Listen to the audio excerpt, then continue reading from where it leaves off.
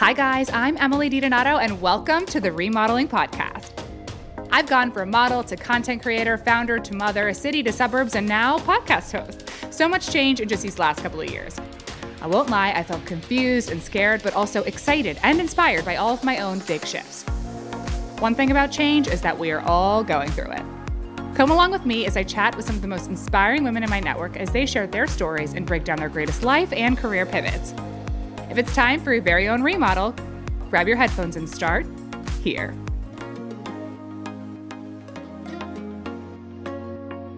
One time, the world-famous award-winning makeup artist Violette asked me to come onto her very popular YouTube channel. Being a model for many years, I was ready for her to do my makeup and make me look stunning. But she actually wanted to watch me do my own makeup. And then she taught me how to do the most epic Brigitte Bardot eye on myself that I never thought I could do. And that is why I love this week's guest, Violette. Violette makes makeup feel easy and doable and best of all fun. Violette isn't just a makeup artist, she's also a creative director and the founder of her own brand. In our conversation, we go into her career, motherhood, her postpartum experience, being a brand founder, and how she balances it all. Enjoy!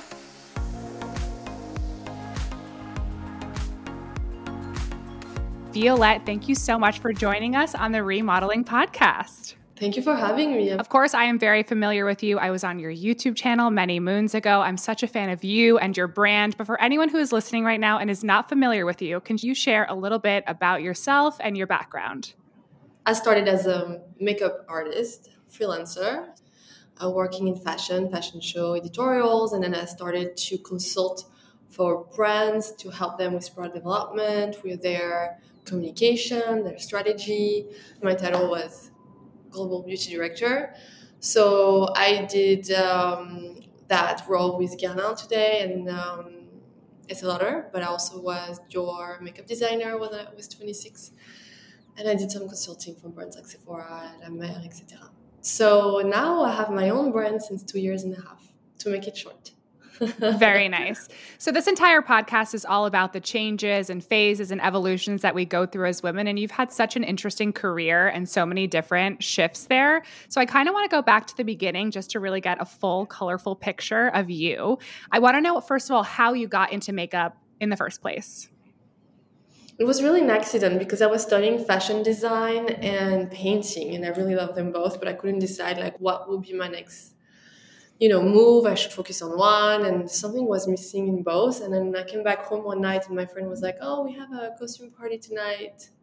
Let's go out." And this time I was young; I was going out all the time, and so we put costume on, and then she said, "Oh, put glitter on my face." I was like, I never did makeup before. The only thing I knew how to do it was a black smoky eye or red lipstick. That's it. And she was like, "It's fine. It's like painting. It's fine." So I did it, and I was like, "Wow, it's like painting a face and dressing up a face at the same time." So both of my loves in one. Maybe I can do this job this way. But I really knew from my family, the industry codes, let's say. So I knew you had to go to makeup school and then you had to assist. And I really didn't want that. I wanted to express my vision in makeup in this special way. And so I decided to not go to school, to not assist, and just take a calendar, close my eyes, put my finger on it. I was like, oh, in 2 weeks, I'm going to New York with no visa, no money, barely spoke English. And that's how it all began. So I think that's really interesting and definitely a non-traditional path. I mean, even I know as a model, everyone kind of assists first and that's how they figure things out. So you really kind of paved your own way. I need to know how you went from being a makeup artist or painting people's faces, your friends' faces, to then being in-house in these massive brands. How did that jump happen? So I just painted one friend's face because when I arrived to New York, my French accent was so strong. I had zero money. When I put my finger on the calendar, I booked the ticket right away. But then until 2 days before, I didn't have a place to crash. Finally, I can't remember at the time because, it was not so much. Google was such an obscure thing for me. It was a yellow pages that I used more. It makes me look like I'm 90 years old, but, And then when I moved, I arrived being okay, now I have to do it. I remember the next day, I was like, okay, this is it. What do I do? what do I start with first? Well, I should learn a little bit about makeup because I had really zero idea. I never wore foundation. I went to a bookstore. I thought they must have a book about makeup there. And they did, thanks to Kevin Aucoin. So Kevin Aucoin was my teacher. I sat down in the library and like read the whole book and was like, okay, I understand. So foundation first and powder.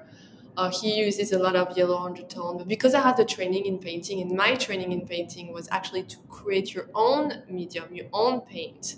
So I knew how to mix color and to create dimension on faces, etc. So most of the things I got it. I was like, okay, I get it. So then once that was done, I was like, okay, I need a kit. I had this tiny suitcase that I still have in my office that is like from the 50s. It's like a leather suitcase. So it doesn't look like a makeup artist kit at all.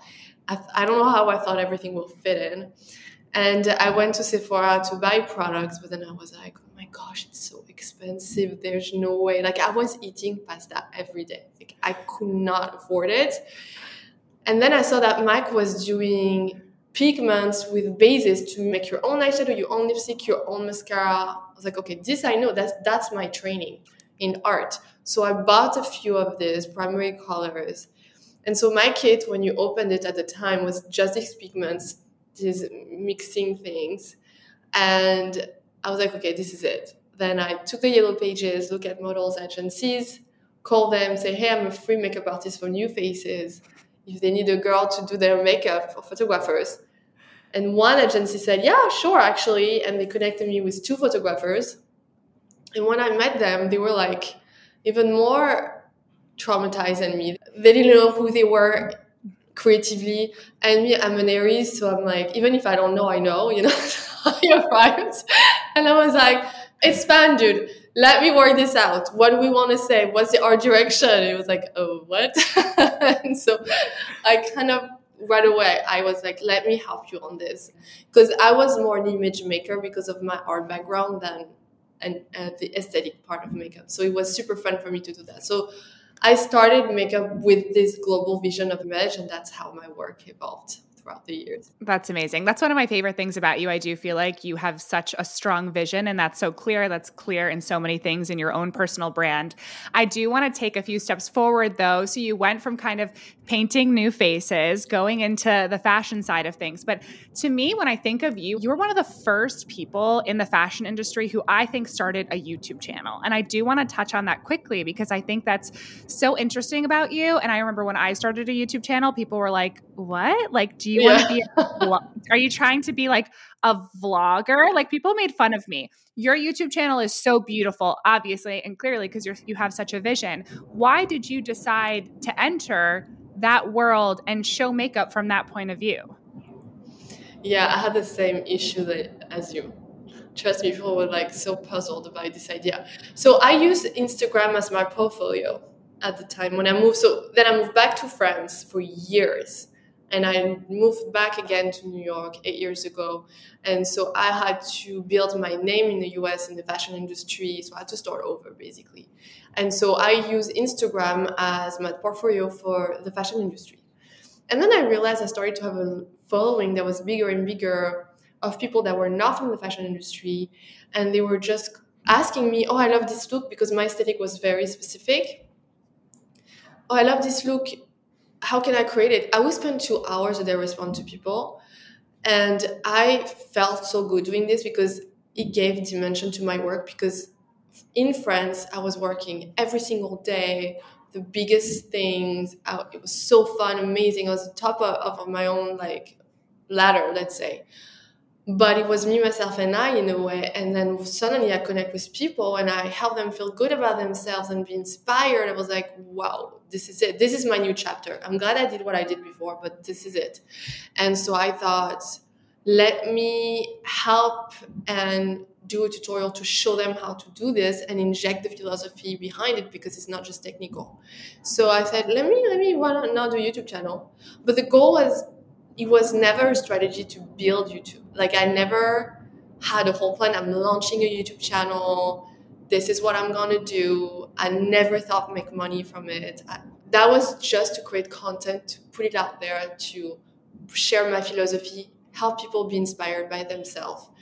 and have another voice in the beauty industry that is telling people something else. Because I struggled, especially moving to the US, with this voice in the beauty industry that was like, you need fixing, you need to be perfect, you need contouring, you need to be snatched, and all these things that I was like, no, you don't need any of this. And so that's why I wanted to raise my voice. And that's it. Not strategic on a business level at all.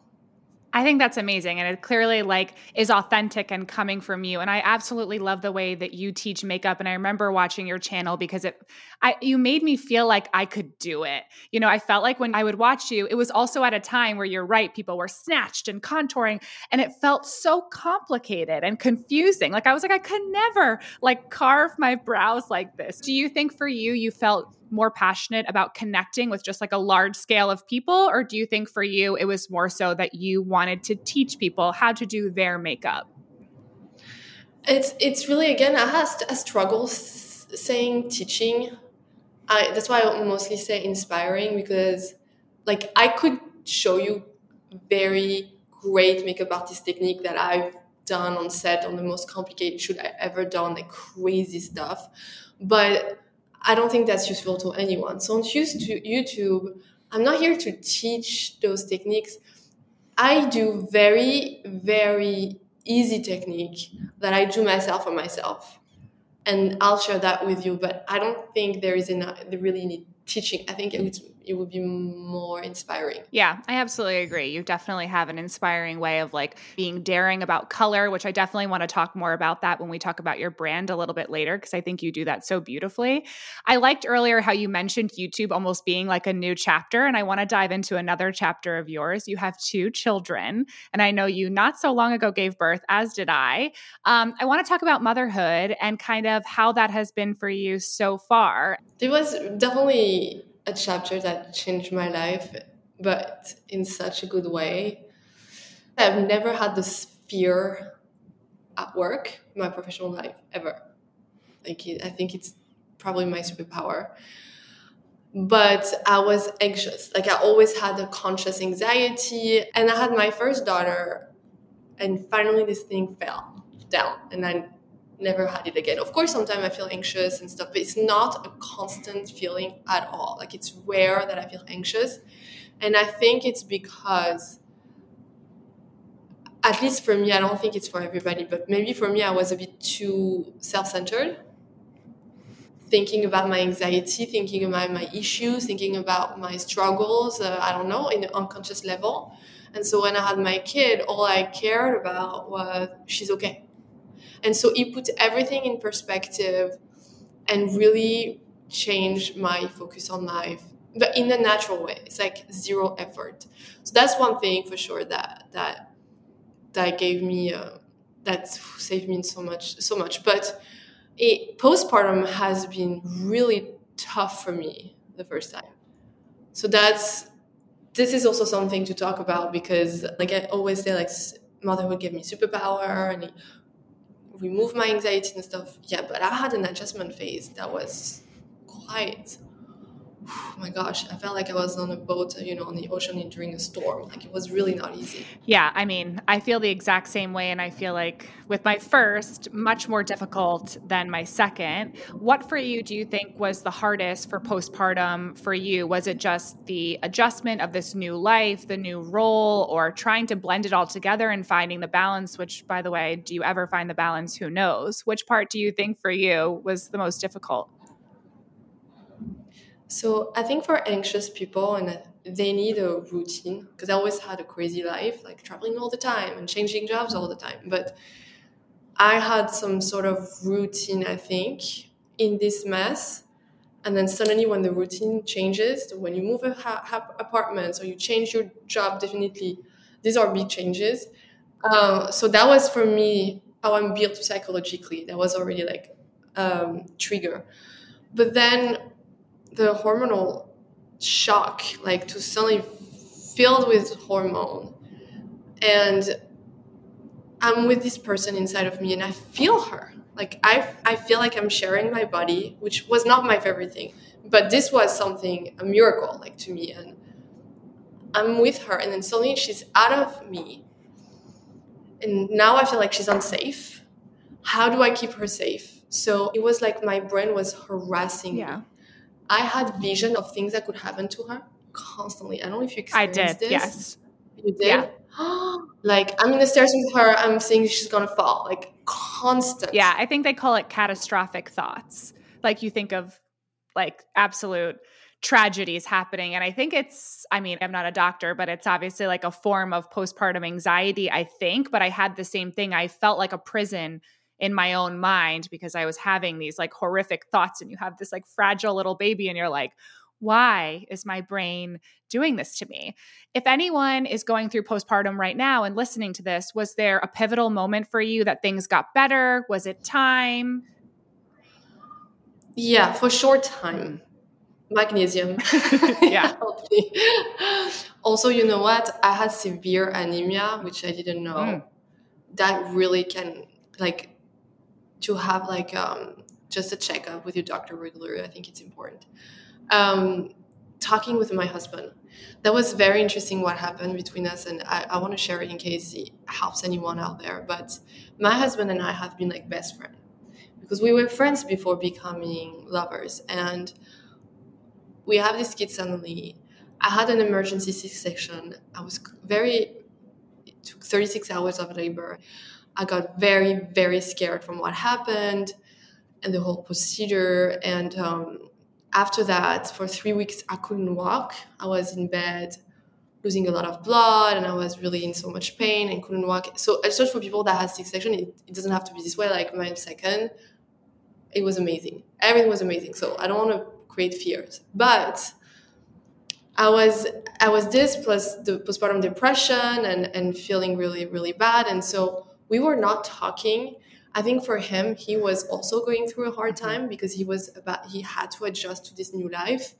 And, he was like 8 years older than me. So he has lived as a single man for so long. And suddenly he has this baby, and it's very like a shock for him as well. Like for some parents, it's supernatural, but for us, it was like an adjustment.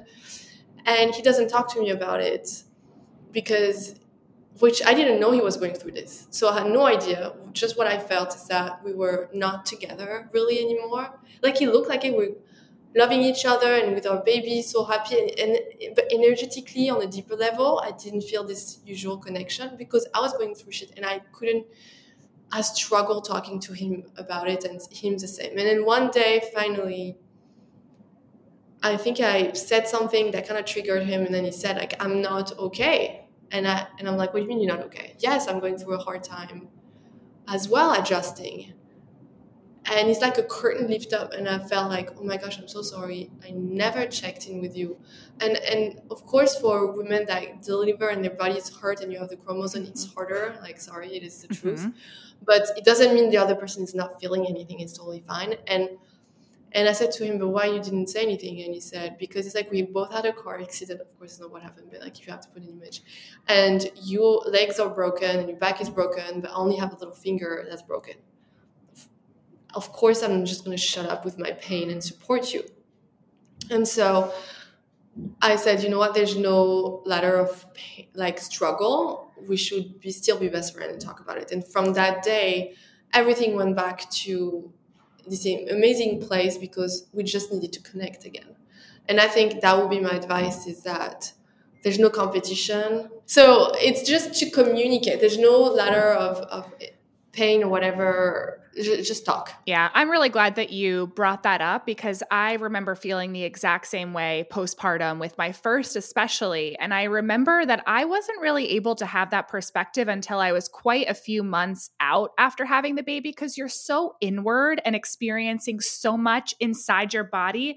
The idea of fathoming someone else's like pain and sadness or confusion or adjustment, you're just like, no, no, no, no, no, no. It's me, not you. But then I felt like once I got over the hump, I was like, oh, wait, you too. Like, I get it now. So I think that's amazing that you brought that up. And it is an important part of the postpartum picture, just remembering that you guys are a team. So what about for postpartum for round number 2? Did you feel like that was a more seamless experience for you? Oh my gosh, so much seamless. I'm so grateful I had this experience because if I didn't have Lune, my second daughter, I would have never kind of like heal this first experience. So of course, schedule C-section. This time I knew what was going to happen. Instead of an emergency, they were playing music in the operating room. Everybody was such in a good mood. And then this time I could hold my baby. The first time I couldn't. And so I got back on my feet after 3 days. I know. And I was like, wow, oh my God, this is so great. And then I was more prepared of a support system for postpartum. Like our parents was there. I knew I needed to eat well. I had, my therapist on the line. Everything was set up better so I could take care also of myself better. And having help at night was this time absolutely life-changing. I'm so glad that you were like able to have that support system in place and kind of have that healing chapter after the first round. I think that's so important. And I felt kind of the same way with my second. So you have your second baby though, and now you have 2 children and you also have your own brand, which I want to talk about, but I have to hit this question first. How do you think about or approach the mom work-life balance? Do you have any tips or tricks or how you do it?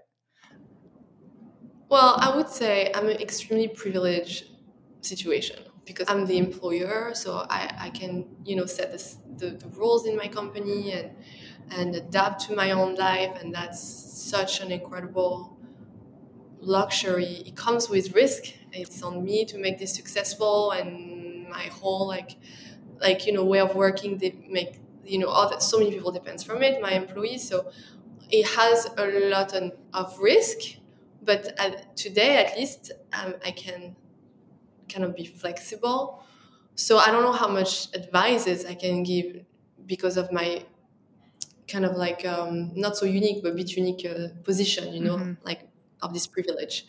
Today, I'm able to, really do every morning routine with my kids, every night routine. I drop off my bigger daughter to school.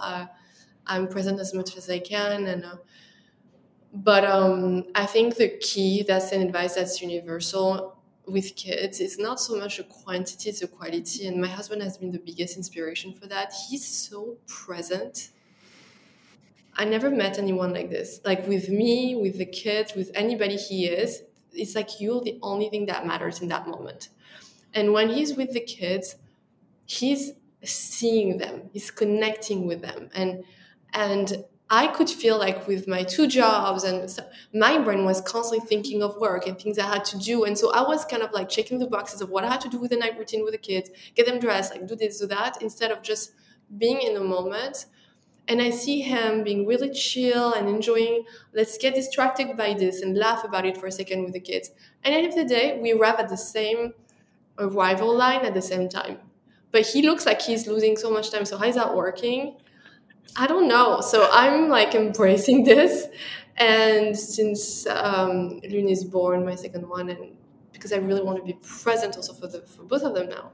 And it works like to be much more present, not with my phone, is great. So like just quality time and be present with them is the best advice. Yeah, I think that's really beautiful. It's allowing your partner to influence you in a positive way. Like we're inspired by how our partners like have their strengths and how we can adopt them. So I think that is a wonderful thing.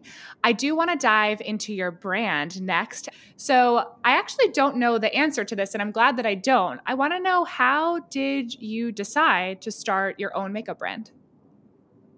So I always knew, and it's funny because back in the day, I wanted to be an archaeologist. My icon was Tom Raider. I wanted to become. I was not expecting that. I swear. That was, and I think that still is. Like, I just was like, she has the coolest life ever. She has this huge castle that looks like it's falling apart, sort of, but she doesn't care. She's just like going through the world and discovering things and being fantastic. And so that's, as women, we didn't have that much like superhero in to look. So she was kind of mine. And the discovery of the planet, that was kind of my thing. But I was looking at this black red rose I found in this rose garden in Paris, and I was like, oh my gosh, we should make a lipstick out of this. So I thought, I could just make it on the side between two expeditions. And so when I started makeup, I had these pigments I told you about. And then I started to create my own things. And I realized, I'm making liquid eyeshadows. I'm making glossy eyeshadows. And I'm making velvet lipsticks. Why none of this is on the market? And then I decided I'll do my brand. So I've been thinking of doing my brand for, 15 years before working on it officially. But all these years I have been like typing recipes of things I've done, taking pictures of what I liked. Like it was being built in the background, basically. I love that. And I love how much like color inspired you and your brand and kind of working backwards to create them. I do have a question. I feel like you have this perfect balance for my vision of like creative brain and business brain. Is that correct? Like, how do you merge these two things? Because I feel like you're like seeing colors and getting inspired, and then you're also doing this massive brand that is beautiful and so successful. How do they merge? I need advice. Well, thank you, first of all. I think business is actually very inspiring to me. So they're not disconnected in my brain. In French, we call this vase communicant, which means like vases that are connected by the water. It's like you're pouring water in. Does that make sense? You know what I mean? So for me, my brain, it goes from one to the other constantly. I never look... Like my way of doing business is very creative. I would say that. Like I never look at trends. I never look at trends books or meet with trend companies. I never look at what's successful in another brand. We do products from scratch. Now I just finished my ideas until end of 27. Some ideas I know I'm not going to be able to. I have like years to come. I have other ideas, but I have to like filter because I feel like it's endless, the ideas. But because we also do what doesn't exist on the market, that's great. That's helping me, give me a guideline. And then I pitch labs on the products, and only when it's about to be ready, we put them on the calendar. And usually big brands, they will, in April 24, we launch the blush, and you have to make it work. I don't work this way. I work more like a couture house where we have to craft everything from scratch. And then when it's ready, okay, we can show it to the world. So the way I do business is very creative in that way. Then, there are some area where it's really not my forte, like finance. But I had to learn, and I'm still learning, and I'm still trying to understand. And why is it good? Because it helps me understand my business from a whole 360 and protect it and not silo anything. And I'm really trying to build something 360. So I'm trying to be like this. So I think it's inspiring me. Like even retail, like our retail strategy, it's based, I launched at Mecca first with a big retailer in Australia because I knew they were great to build brands. It's one market we cannot access to because it's too far. So I test how it's going, what's working. Then I see what people like. So instead of taking the elevator, I always say I want to take the stairs. So I can really build like a modern maison of a company. And so I think you see like the creativity is like impacting the business and vice versa. Yeah, I really love that, how you're able to layer it. And I love that you say that you're kind of inspired creatively by your business. I never think about it like that. It's very like left brain, right brain to me, but I really love the way that you articulated that. I am curious. It sounds like so much of your inspiration comes from colors that you see in your life. How much is your brand inspired by French beauty? I ask this because you're just the quintessential French girl. I want to know what French beauty means to you. Anytime me, the most American person ever, talks about French beauty, like one time I recreated one of your makeup looks and it like went so viral and I'm like, I don't even know what I'm doing. I'm just putting on red lipstick because Violette told me to. So I am curious how much of your brand is inspired by that? So I would say like it's so infused in the soul of the brand, but we're not trying to be a French brand. Like it's naturally there because I'm Parisian. I'm 20 years experience in the beauty industry, and I built my career first in France for much more years than I did in the US. But I think it's kind of lame to be surfing on my culture, like cool French girl. Because what does that mean to you? It means like you have to be French to be cool. I'm saying like to be French is cool. Like I feel like it's so not inclusive and uninspiring to me. And I know they are super moneymaker words. And if we used it more, we would probably make more money. But I just, for the life of me, I cannot do that. But what I do is I try with the journalists, American journalists really helped me thinking of it. They ask me all the time, I had interviews every day, what's a French girl beauty? What does that mean? And honestly, I was like, what are they talking about? I have no idea. And then I had to look at it and study it. And then I understood it was actually our life philosophy that's impacting our look. And that's why our look is so identifiable. And so my brand is about going to the source. I'm kind of like jumping over the French aesthetic. I go to the source because I think that's more helpful to you.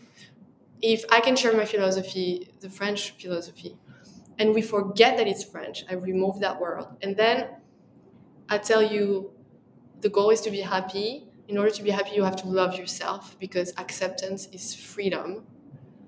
And therefore, you don't need to fix anything. You don't need to hide anything. You have to do skincare and hair care to take care of what Mother Nature gave you. And you have to do color to celebrate you. And this version you are right now is perfect. Yes, there is evolution, but this is tomorrow. Right now, love this one. And so this is the French philosophy, and this is my brand. And so we forget the French thing. This is more useful to you to know like, oh, French girl is like dewy skin and red lipstick. I absolutely love that. And I think that is beautiful inspiration for your brand. What do you think is the most important thing to you when you're creating a new product for the brand? Is it color, the inspiration, where it comes from, pigmentation, the quality of product, the packaging? What do you feel like you take into mind first and foremost? I think the inspiration is always an accident. So this is what comes first. For example, when I was in Australia touring for makeup launch, we went to this art park. I'm walking outside and my gosh, my team, thank God, they're on board with my weirdness sometimes, but I see this silver thingy on the floor and it's shining. I'm like, oh my gosh, what is this? It looks like glitter. And then they're like, oh, it's a snail, like, how do you call it? Mucus, whatever. Yeah. Slime, whatever. Yeah. And I'm like, it looks like silver glitter. It's incredible. And I was taking pictures, like, oh my gosh, that should be our next year paint.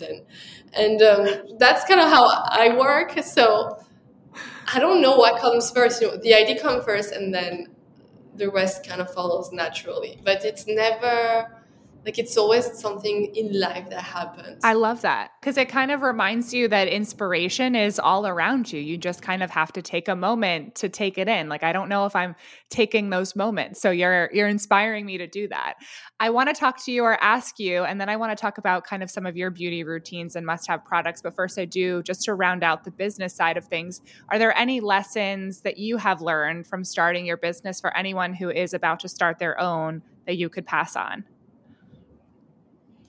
I think to me, the focus should be on mastering self-confidence and anchor and connecting to your instinct. So that's the about you part. Like, you know the answers. It's inside of you. Listen to your instinct. You have to anchor yourself because the wind is going to blow and you have to make sure you're going to stand your ground. And then you have to trust yourself because a lot of people are going to be voices in your head telling you it's not good, it's not right constantly.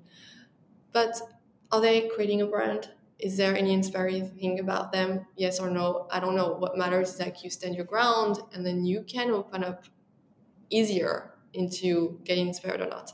So that's the about you part. And then the about the outside, that is very key, is being humble, because being secure and confident doesn't mean not being humble. Being humble is to be aware of what you don't know. It's fine. Always ask questions, no stupid question. You always want like people that are really smart in the room, that challenges you. Don't place your ego in the wrong place, because I love to change my mind. It's totally fine. Like, I don't need to prove like I know everything to nobody. So that's for me is the key. And then it allows you to build a team that will complete you and make you grow.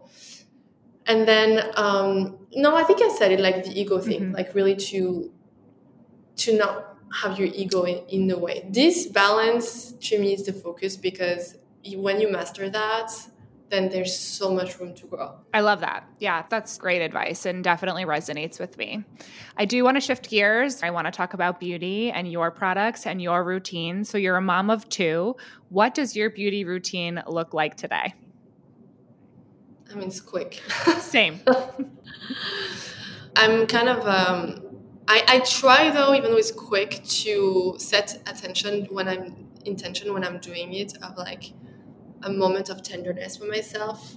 Like this morning I woke up a bit like, oh my gosh, my day is crazy. Oh my God. I was in this like sort of vibe, and I kind of repeated myself when I was brushing my teeth. I'm taking care of myself.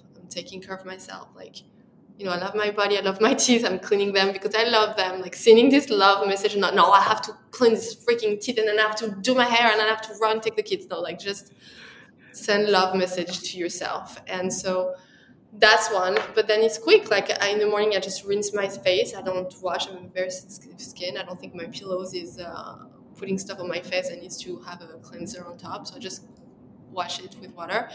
Then I have my Boom Boom Milk, which is a 3-in-1, and then I finish with Cera Cream. And when I'm out, I put SPF on top, and that's it. And then at night I do double cleanse. Although I must say the cleanser, Cove, yes, there's a French way, is great because it cuts down steps. So I love this. I'm glad. No, it's really, I was really impressed the first time. I was like, wow, finally somebody thought of like a one-step cleanser. And the same Boom Boom Milk and Cera Cream, and that's it. Like, it's very quick. Would you say those are the key products? If no one's tried your brand before, should they dive in with those first? Or do you have a favorite? I mean, definitely Boom Boom Milk. Even if I had to tell you just one, Boom Boom Milk has been like a game changer for people's skin. Good to know. So I do want to ask, the main theme of this podcast is change and transition. What is one of the biggest changes or transitions that you are going through right now? I am getting through, I guess, the phase of changing a decade. I'm going to be 40 in a few months. And I really feel like all my friends told me, you'll see when you get closer to 40, something's going to happen inside of you. And I was like, yeah, right. It's really happening. Like, I feel like everything is changing inside of me. My priorities, my vision on things is changing. And it's a very strange time, this transition. I totally get that. But thank you for sharing, because I feel like that's the thing about change, is everyone's going through it and it can look easy and seamless, but sometimes it's like uncomfy, and we're all kind of figuring our way through it. Do you have anything coming up, whether it be you as a makeup artist, your brand, you as a creative, anything coming up that you would like to share? We just launched our products for the year. So I guess what I'm the most excited about is a very new product coming for our anniversary next year. But it's in a long time. It's like early April. Okay. Well, we're going to stay tuned. We're going to wait. It's really special. That's wonderful. Okay. Well, thank you so much, Violette. Where can everybody find you? So you can find us on Instagram, which is Violette_FR. Yeah, that's it. And the website is violettefr.com. Amazing. Thank you so much for joining us on the podcast. You were an amazing guest. You're so inspiring, and this was great. Thank you. I hope you enjoyed listening to that episode. Sitting down for these conversations really gives me so much life and so much inspiration. I can't wait to share who's up next. If you like what you heard, please subscribe, rate, and review wherever you listen to your podcasts. Be sure to keep up with us on Instagram for upcoming guests and episodes. I'm at Emily DiDonato. We can't wait for all that's to come. See you soon.